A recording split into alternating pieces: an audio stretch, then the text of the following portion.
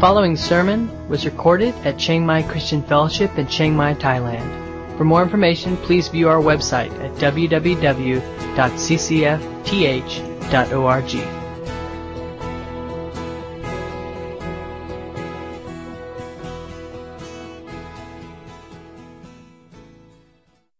Up to Terah, Abraham's father.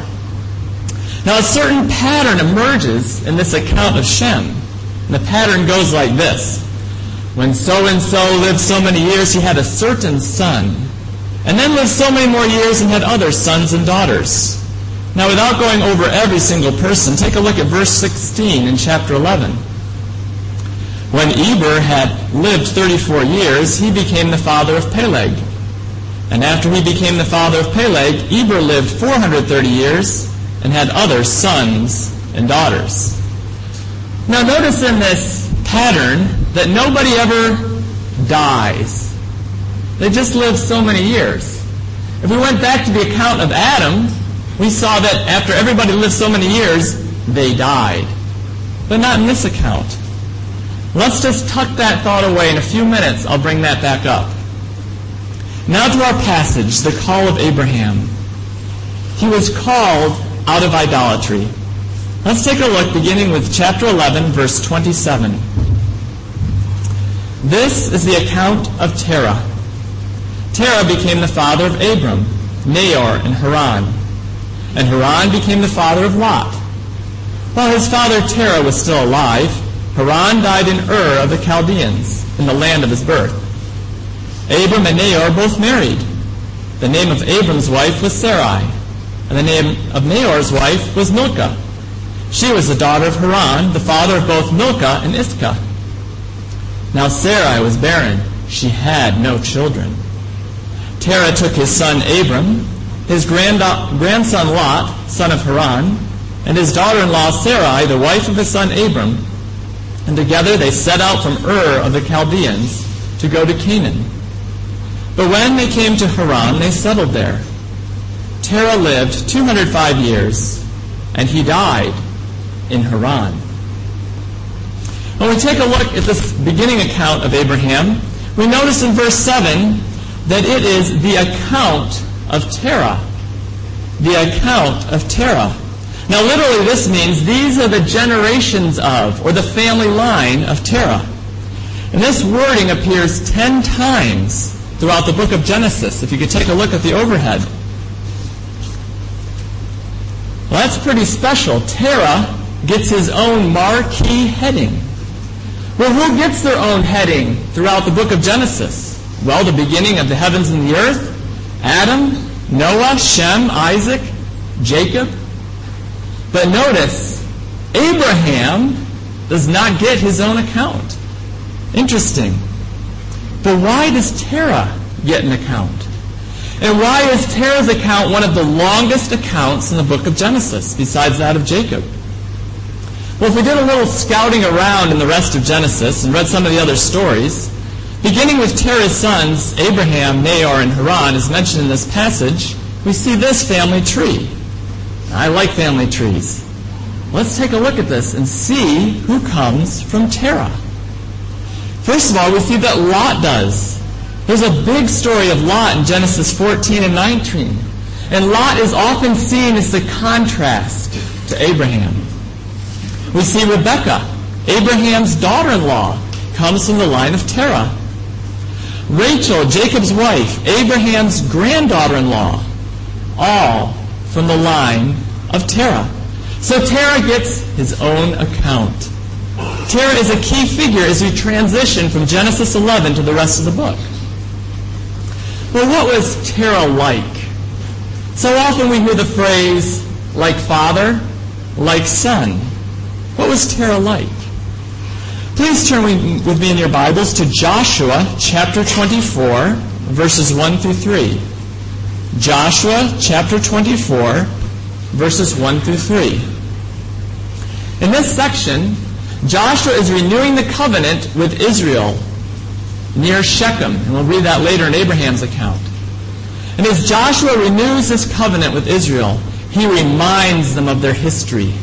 And where does he begin? He begins with Abraham.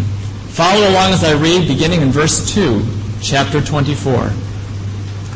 Joshua said to all the people, "This is what the Lord, the God of Israel, says.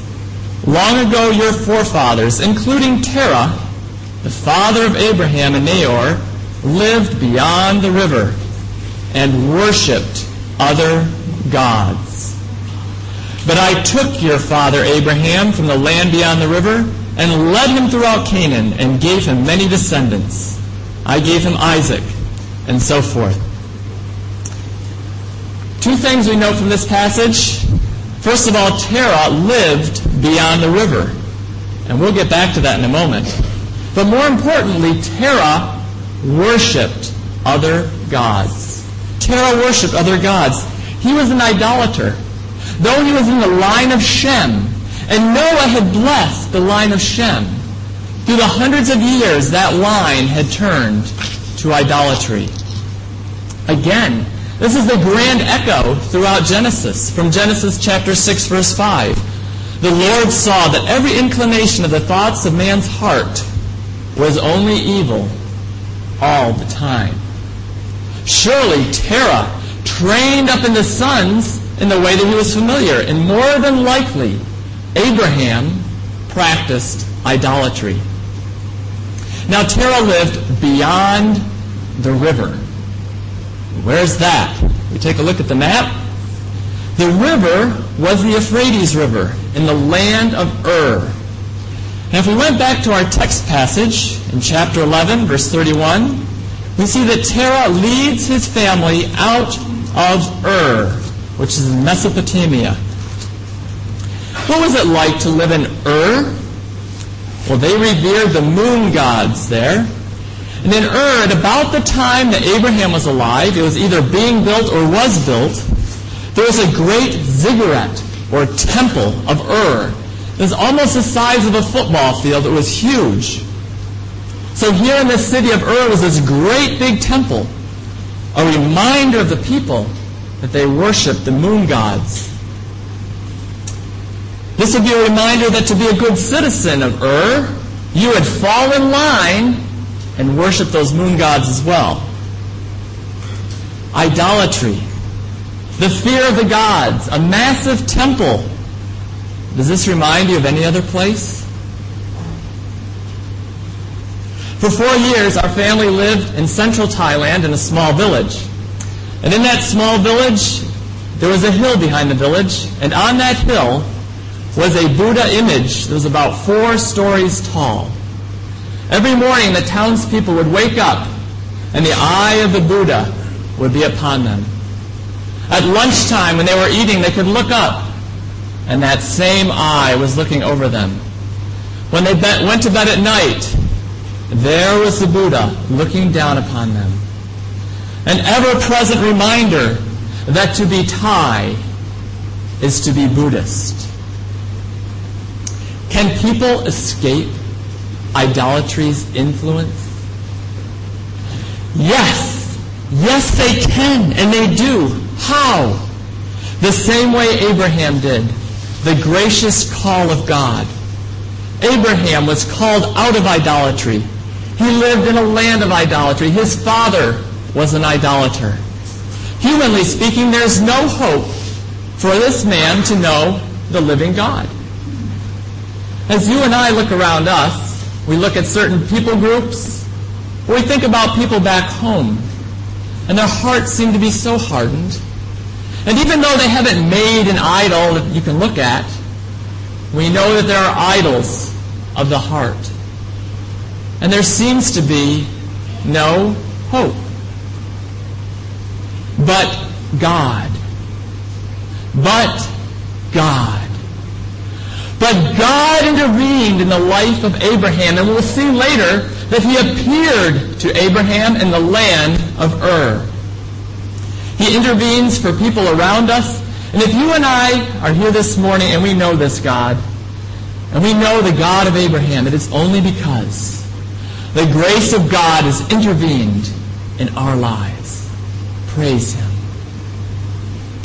So for a moment, in your mind's eye, just picture a people group that you're reaching out to. a person, a family member. And it's been difficult, and you've prayed over many years. But I want you this moment just to take a look at this person or people group and think, with the grace of God, this life can be totally, totally changed. And I pray that you and I might be encouraged to keep looking to God for change in these people's lives. So Abraham called out of idolatry. Now before moving on, let's find out what happened to Terah. In verse 32, Terah lived 205 years, and he died in Haran. Do you remember Shem's genealogy, where people just lived so many years and didn't die? But with the death of Terah, the dust finally settles on the way that God dealt with the world. And now he begins anew with the call of Abraham. So let's take a closer look at the man Abraham. As we look in chapter 12, beginning with verse 1, verses 4 and 5, we notice that Abraham was called into obedience. Abraham was called into obedience. Beginning in verse 1. The Lord had said to Abram, "Leave your country, your people, and your father's household, and go to the land I will show you." In verse 4, so Abram left, as the Lord had told him, and Lot went with him. Abram was 75 years old when he set out from Haran. He took his wife Sarai, his nephew Lot, all the possessions they had accumulated, and the people they had acquired in Haran, and they set out for the land of Canaan, and they arrived there. Just a quick note. Often in our minds when we think about Abraham, we think of Abraham, his wife, and Lot just kind of merrily going about the desert path. Well, it wasn't just the three of them. It was a whole parade. It was a caravan. He had servants. He had possessions. Abraham was a wealthy man. And later on there'll be a slide, an artist's conception of what it might have looked like as Abraham and Terah began from Ur and headed out to Haran. There were lots of people.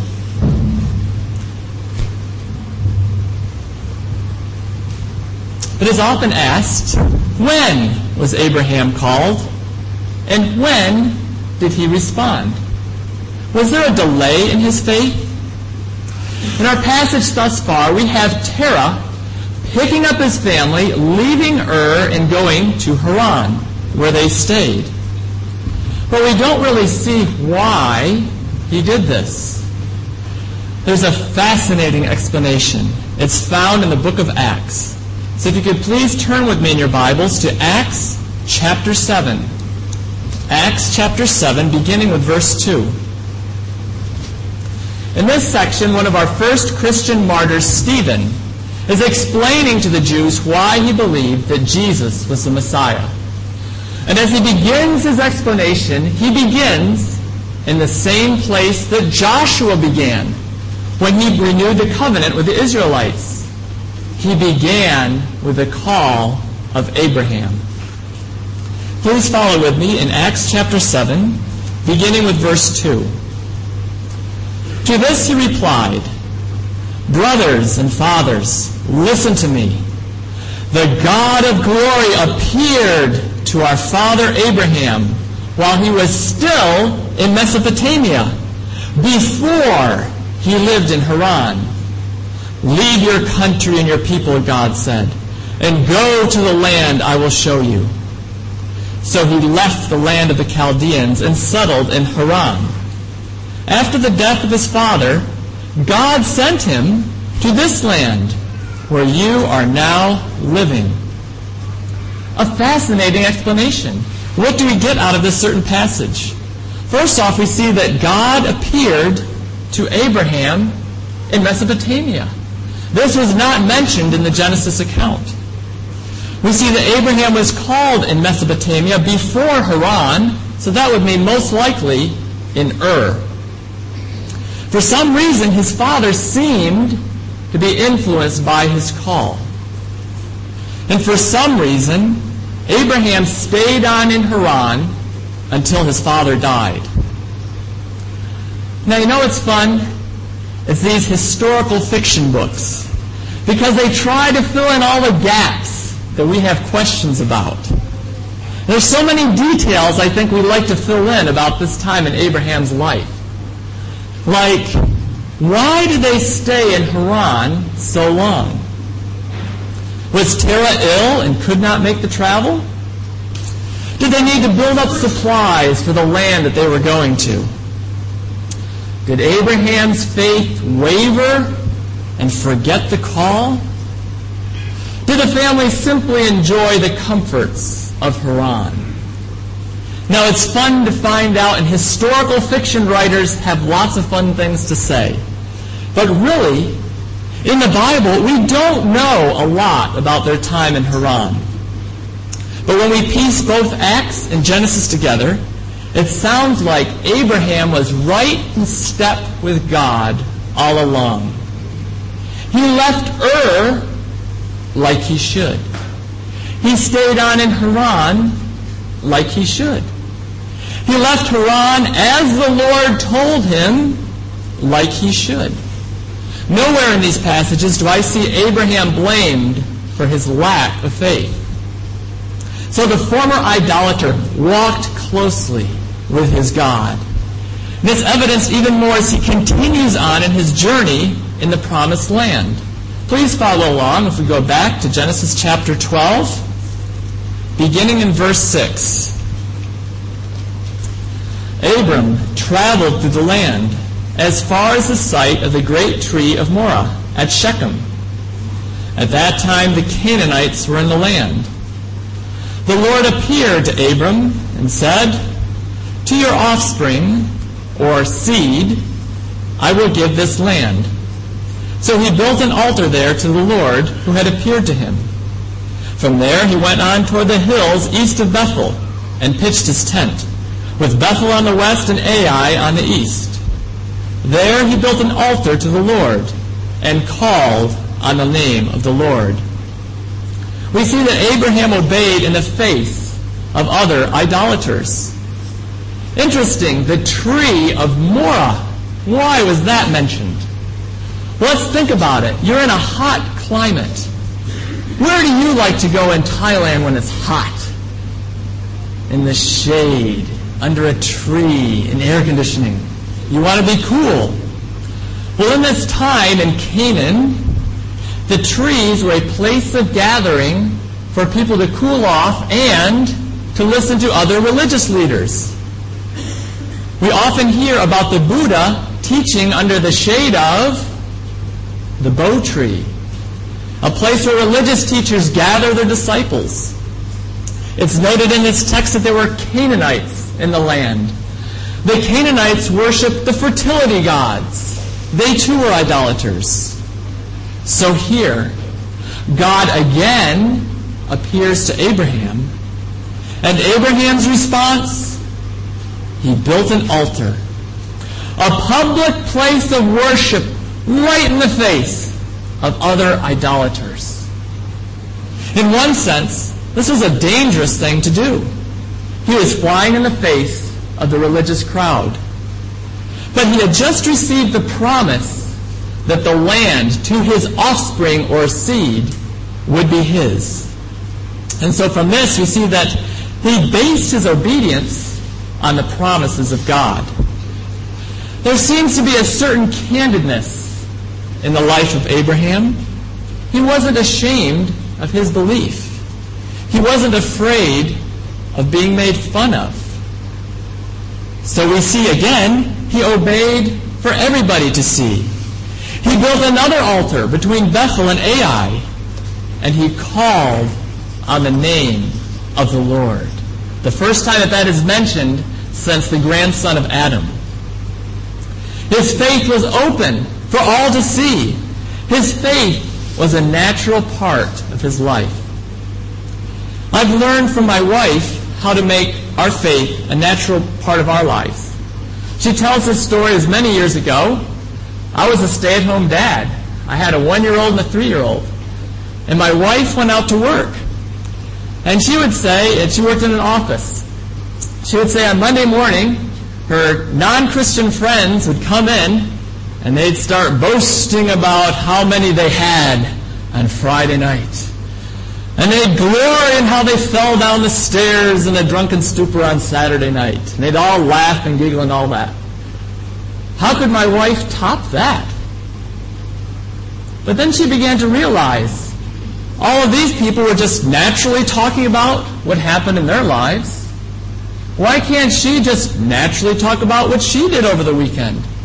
And so she just began very naturally saying, well, on Sunday I went to church and heard this really great message. I don't know what their thoughts were, but she began to weave into these regular conversations her faith. It just became a natural conversation to talk about her faith.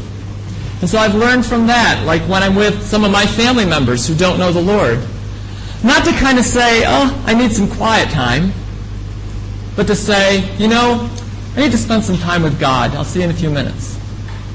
Let's make it a natural part of our life.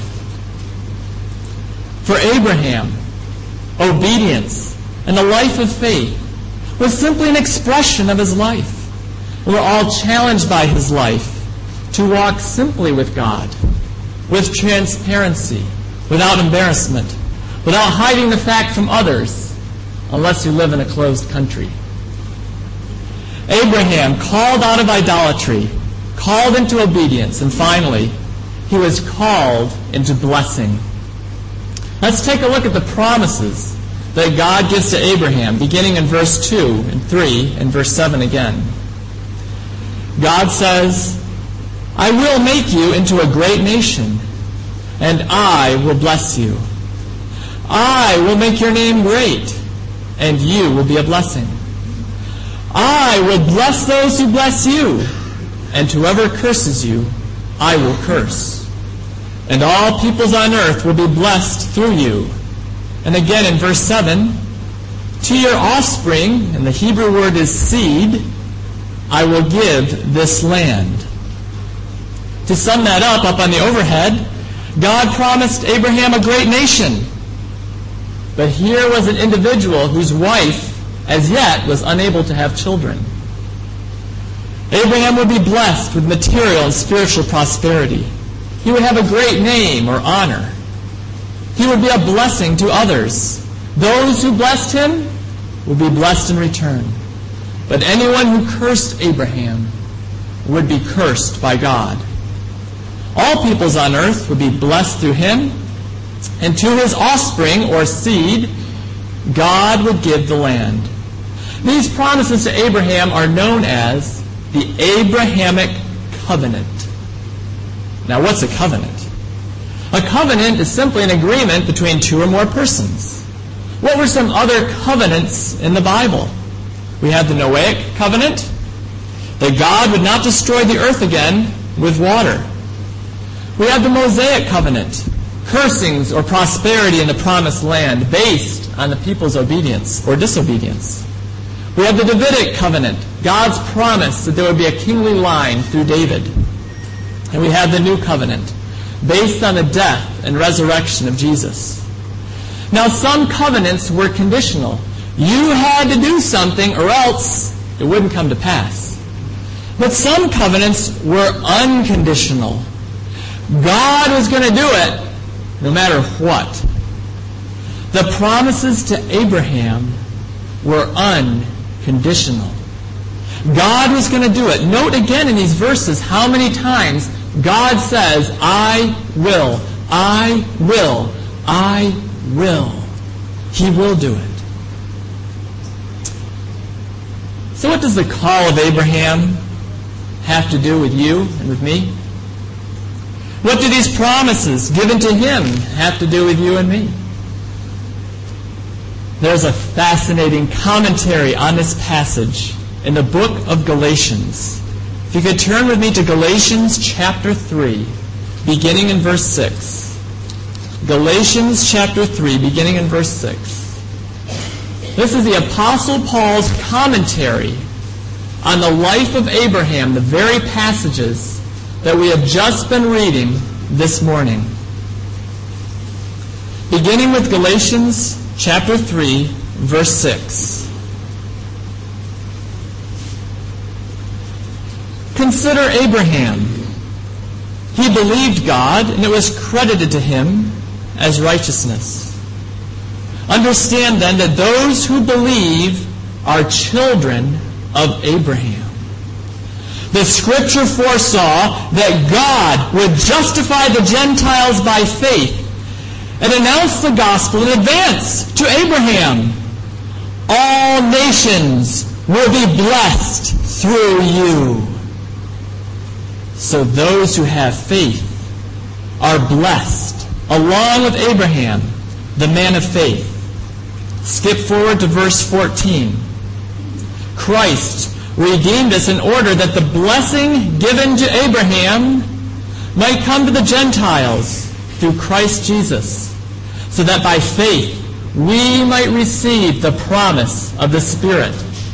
Skip to verse 16. The promises were spoken to Abraham and to his seed.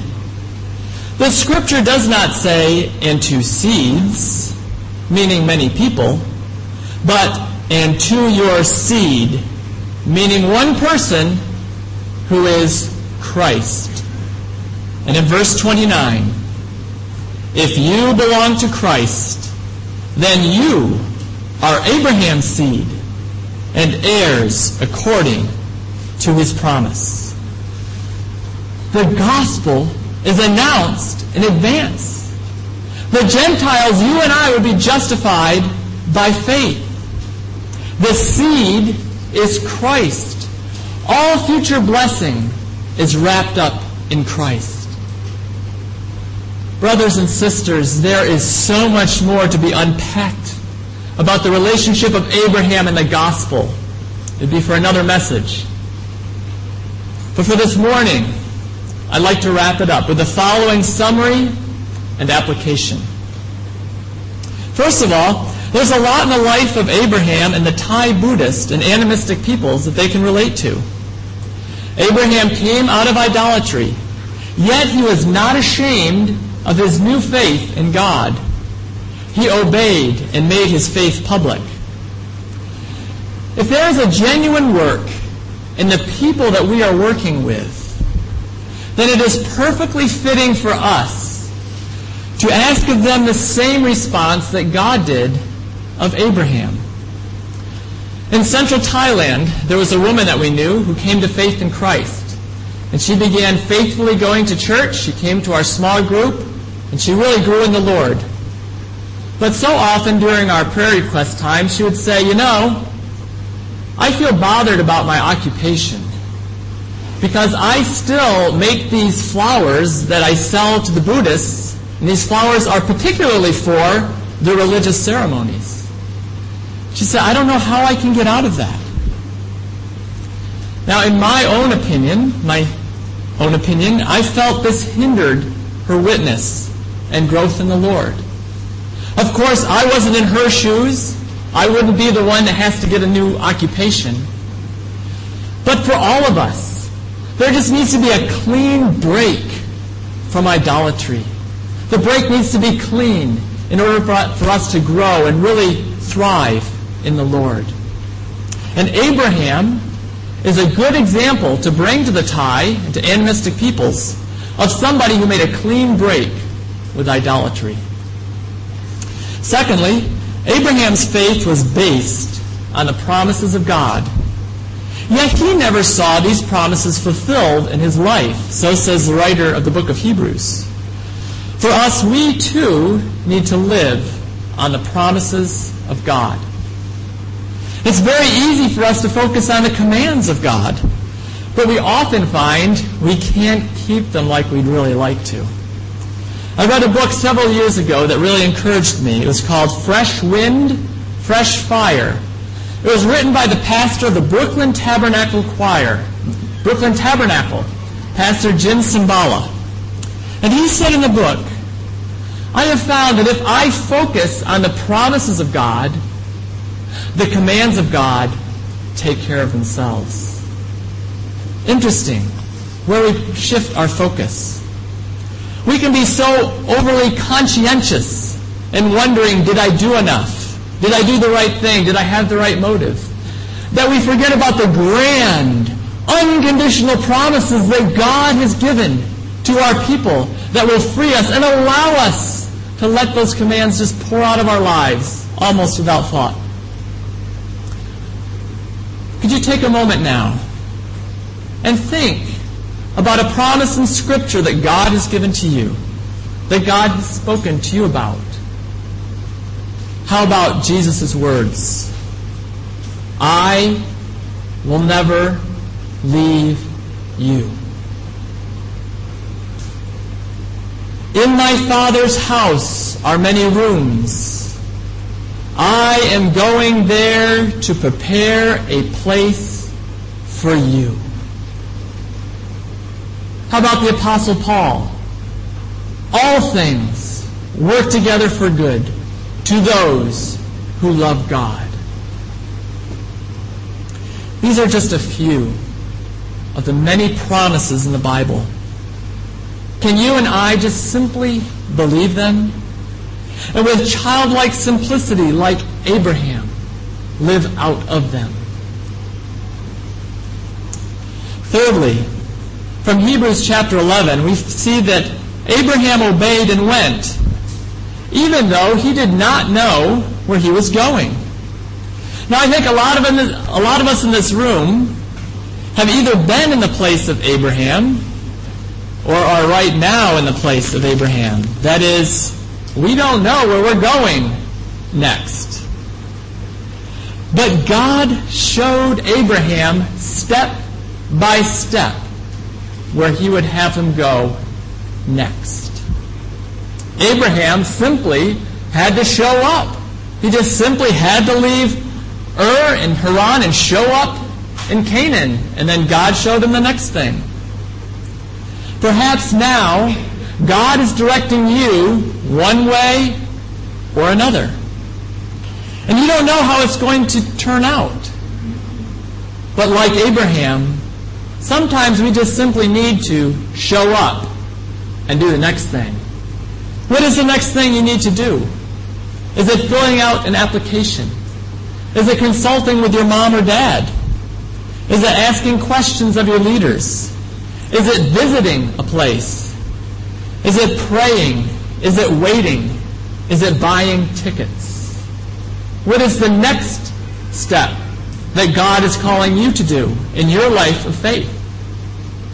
This past summer, our OMF had a conference with Jill and Stuart Briscoe, and they've both together written many books and have encouraged the Christian world for years.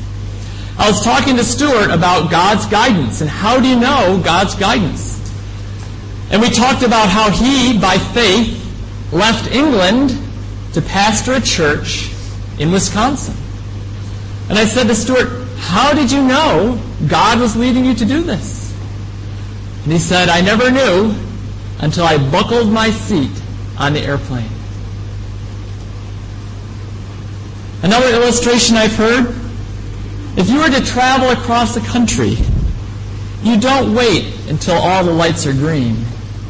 You take one stoplight at a time.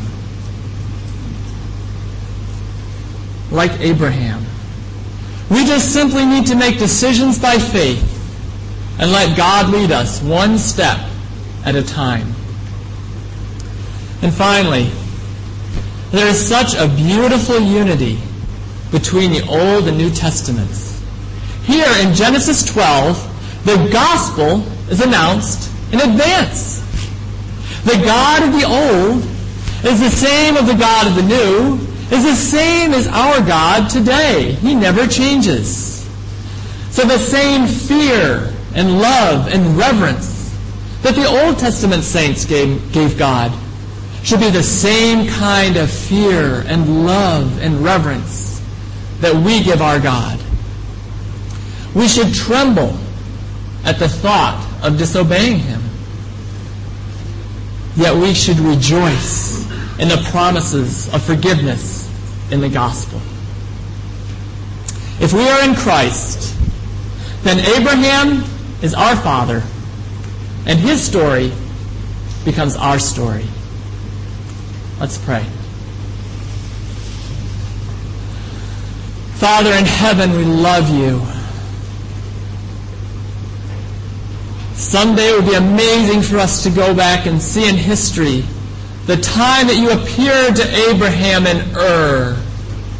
That stunning revelation when you changed his life forever. Thank you for leading him to the promised land and for announcing the gospel in advance to him. Thank you that in Christ, those of us here that are in Christ, receive these blessings that you promised to Abraham. We look forward to the grandest blessing of all, to seeing you face to face when you return, to dwelling in a new heavens and a new earth. But Father, we ask you now to help us as we don't see all things clearly. We must live and walk by faith as Abraham did. I pray for those of us here who need to seek you for the next step in their journey of faith, who need to see you open or close a door in their lives. Lord, I pray for those of us here who need to cut out idolatry in our lives. Whatever might be hindering our walk with you, with your Spirit, may we cut it out. Lord, we also pray for our Thai friends and our friends in the tribes as they need to grapple with these issues of serving a living and true God. I pray for Pastor Tim and this evangelist right now as they are in villages, as they are sharing the gospel with these people, that they might realize the goodness of God and the tremendous promises in the gospel. Bless them today, I pray. And Lord, now as we worship you in song, may our hearts attune with you. In the name of your Son, Jesus, we pray. Amen.